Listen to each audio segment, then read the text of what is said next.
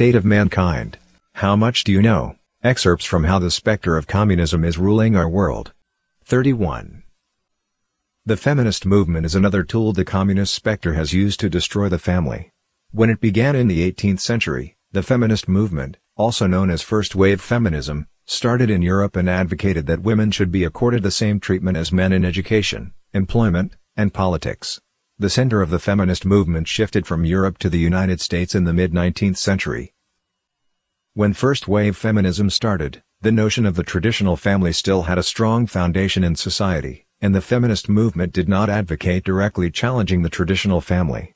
The influential feminists at that time, such as Mary Wollstonecraft of 18th century England, Margaret Fuller of 19th century America, and John Stuart Mill of 19th century England, all advocated that in general women should prioritize the family after marriage, that the potential of women should be developed within the domain of the family, and that women should enrich themselves for the sake of the family, such as educating the children, managing the family, and so on. They thought, however, that some special women who are particularly talented should not be constrained by society, and should be free to utilize their talents, even to the extent of competing with men. After the 1920s, when the right for women to vote was written into law in many countries, the first wave of women's rights movements gradually receded. In the following years, with the impact of the Great Depression and World War II, the feminist movement essentially laid down its flag. At the same time, the communist spectre began to sow the seeds of destruction for traditional marriage and sexual ethics. The early utopian socialists in the 19th century laid the direction for modern radical feminist movements. François-Marie Charles Fourier, called the father of feminism, declared that marriage turns women into private property. Robert Owen cursed marriage as evil. The ideas of these utopian socialists were inherited and developed by later feminists, including, for example, Frances Wright, who in the 19th century, inherited the ideas of Fourier and advocated sexual freedom for women. The British feminist activist Anna Wheeler inherited Owen's ideas, fiercely condemning marriage for supposedly turning women into slaves. Socialist feminist activists were also an important part of the feminist movement in the 19th century.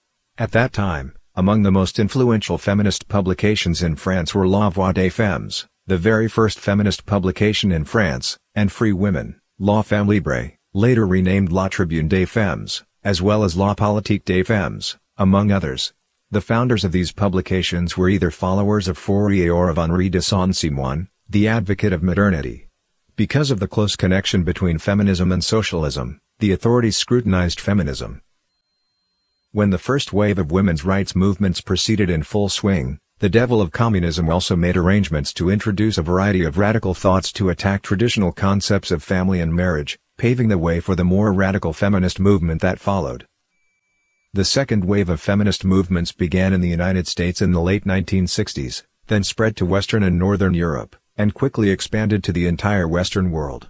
American society in the late 1960s went through a period of turmoil, with the civil rights movement, anti-Vietnam War movement, and various radical social trends.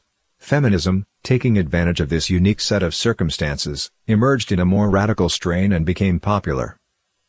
The cornerstone of this wave of feminist movements was the book The Feminine Mystique by Betty Friedan, published in 1963, as well as the National Organization for Women, NOW, which she founded. Using the perspective of a suburban middle-class housewife, Friedan fiercely criticized the traditional family role of women, and argued that the traditional image of a happy, content, joyful housewife is a myth forged by a patriarchal society. She argued that middle-class suburban families are a comfortable concentration camp for American women, and that modern educated women should reject the sense of accomplishment attained through supporting their husbands and educating their children, but instead realize their worth outside the family. A few years later, more radical feminists dominated the National Women's Organization, inheriting and developing Friedan's ideas. They said that women had been oppressed by patriarchy since ancient times and attributed the root cause of women's oppression to the family. In response, they came to advocate the complete transformation of the social system and traditional culture, and struggle in all aspects of human affairs, the economy, education, culture, and the family, to achieve female equality. Classifying a society into the oppressor and the oppressed to advocate for struggle, liberation, and equality is exactly what communism is all about. Traditional Marxism classifies groups according to their economic statuses, while neo-feminist movements divide people based on gender. Betty Friedan, The author of The Feminine Mystique was not, as her book described, a middle-class suburban housewife bored with her housework. Daniel Horowitz, a professor at Smith College, wrote a biography of Friedan in 1998 titled Betty Friedan and the Making of the Feminine Mystique. His research reveals that Friedan, under her maiden name Betty Goldstein, had been a radical socialist activist since her college years up to the 1950s. At different times, she was a professional journalist, or propagandist to be accurate, for several radical labor unions in the orbit of the Communist Party USA. David Horowitz, a former leftist and no relation to Daniel Horowitz, reviewed her published articles to understand the development of her views. She was a member of the Young Communist League while in UC Berkeley. Friedan even requested twice, at different times, to join the CPUSA. Judith Hennessy, her authorized biographer, also indicates she was a Marxist. Kate Weigand, an American scholar, points out in her book Red Feminism that feminism in fact did not stay quiet in the United States from the early 20th century to the 1960s. During that period, a large group of red feminist writers with communist backgrounds paved the way for the subsequent second-wave feminist movement. These include Susan Anthony, Eleanor Flex, Gerda Lerner, Eve Merriam, and the like. As early as 1946, Anthony applied the Marxist analytical method to draw an analogy between the white oppressing the black, and the male oppressing the female.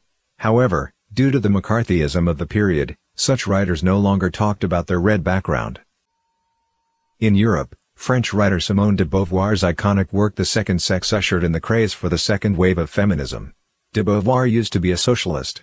In 1941, together with communist philosopher Jean-Paul Sartre and other writers, she created Socialiste et Liberté, a French underground socialist organization.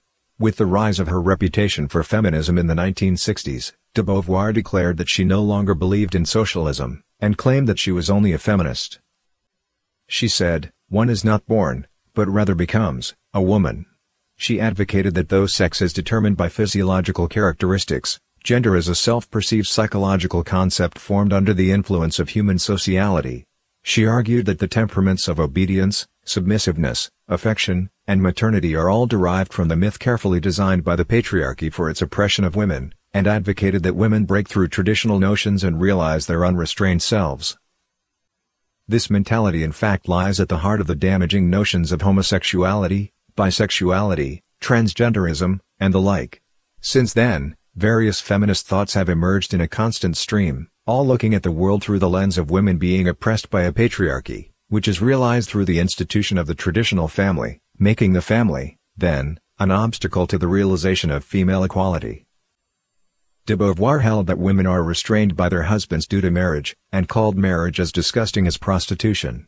She refused to get married and maintained an open relationship with Sartre. By the same token, Sartre also engaged in sexual encounters with other women. Her view on marriage is the standard among contemporary radical feminists. Such chaotic sexual liaisons and relationships are precisely the system of communal wives envisioned by Charles Fourier, forerunner of utopian communism in the 19th century.